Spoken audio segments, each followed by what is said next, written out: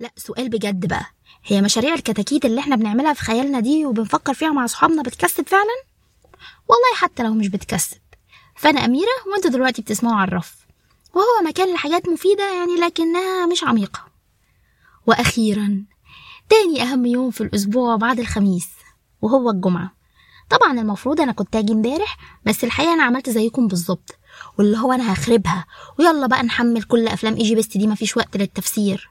بس الانسان نام عادي جدا من الساعة 11، وقبل ما ينام سرح شوية كتير الحقيقة، واللي هو انا ليه بقى مفتحش مشروع خاص بيا؟ موضوع مألوف شوية صح؟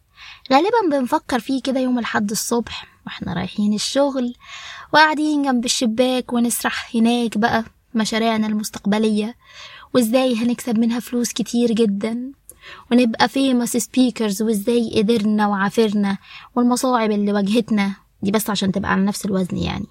وشغال في الخلفية هيوقفوك، هيحاولوا يغرقوك ويحبطوك ويكسروك، خليك جامد قوي. واحنا خلاص في لحظة التسقيف النهائية، السواق يلبس في مطب ينطرك مؤمن عند تقاطع اللاسلكي، وتخلص اللحظات الجميلة اللي كل يوم واحنا رايحين الشغل بنفكر فيها ونسرح معاها أكتر. أو مثلا مع خروجة الصحاب نفتكر إن احنا لازم نعمل مشروع دلوقتي حالا. طيب وبعدين هنقضيها أحلام يقظة كده كتير من غير أفعال؟ قبل ما نقول أي أفعال عشان بس محدش يحبط مني يعني، عايزة أقول لكم أن موضوع أحلام اليقظة ده ومشاريع المستقبل مفيد جدا، وإن مخنا بيكون في حالة نشاط وإبداع عالية، اللي هو نشاط وإبداع مش موجودين وإحنا بنعمل التاسكات العادية بتاعتنا. انتوا أكيد لاحظتوا ده صح؟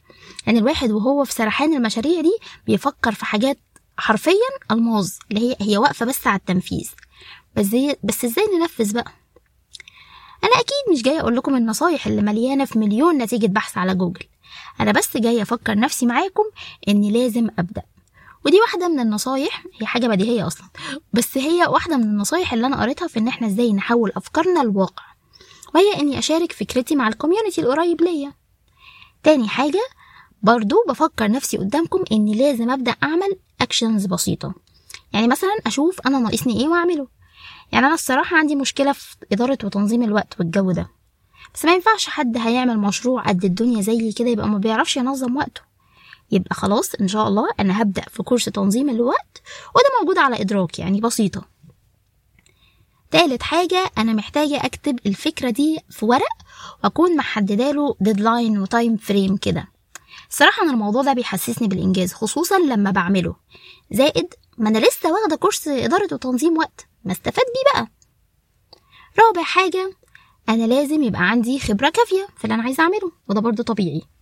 يبقى إن شاء الله هجرب كده يوم الاثنين أقرأ أكتر عن الموضوع اللي أنا عايزة أعمله، واللي هو سبقوني والناس اللي سبقتني بقى في الخطوة دي عملوا إيه، وأعرف أكتر عن خبرتهم.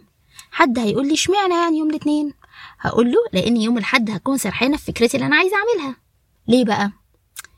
زي ما أنا قلت لكم فوق، الموضوع بجد مفيد، بس في نفس الوقت أنا لازم أكون واقعية.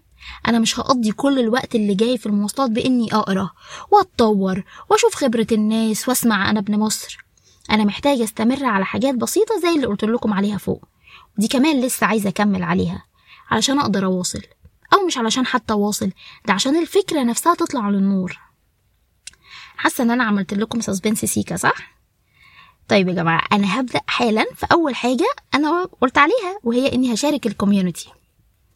جماعة أنا عايزة أصور لكم فيديوهات عن الكتب اللي أنا بقراها والأفلام اللي بشوفها، واعرفوا إن أنا لو ما عملتش ده قريب إن شاء الله فأحلام اليقظة هي اللي منعتني. وأخيرا ما تنسوش تقولوا مشروع يوم الحد بتاعكم بيكون إيه، عشان إحنا خلاص بقينا كوميونيتي واحد.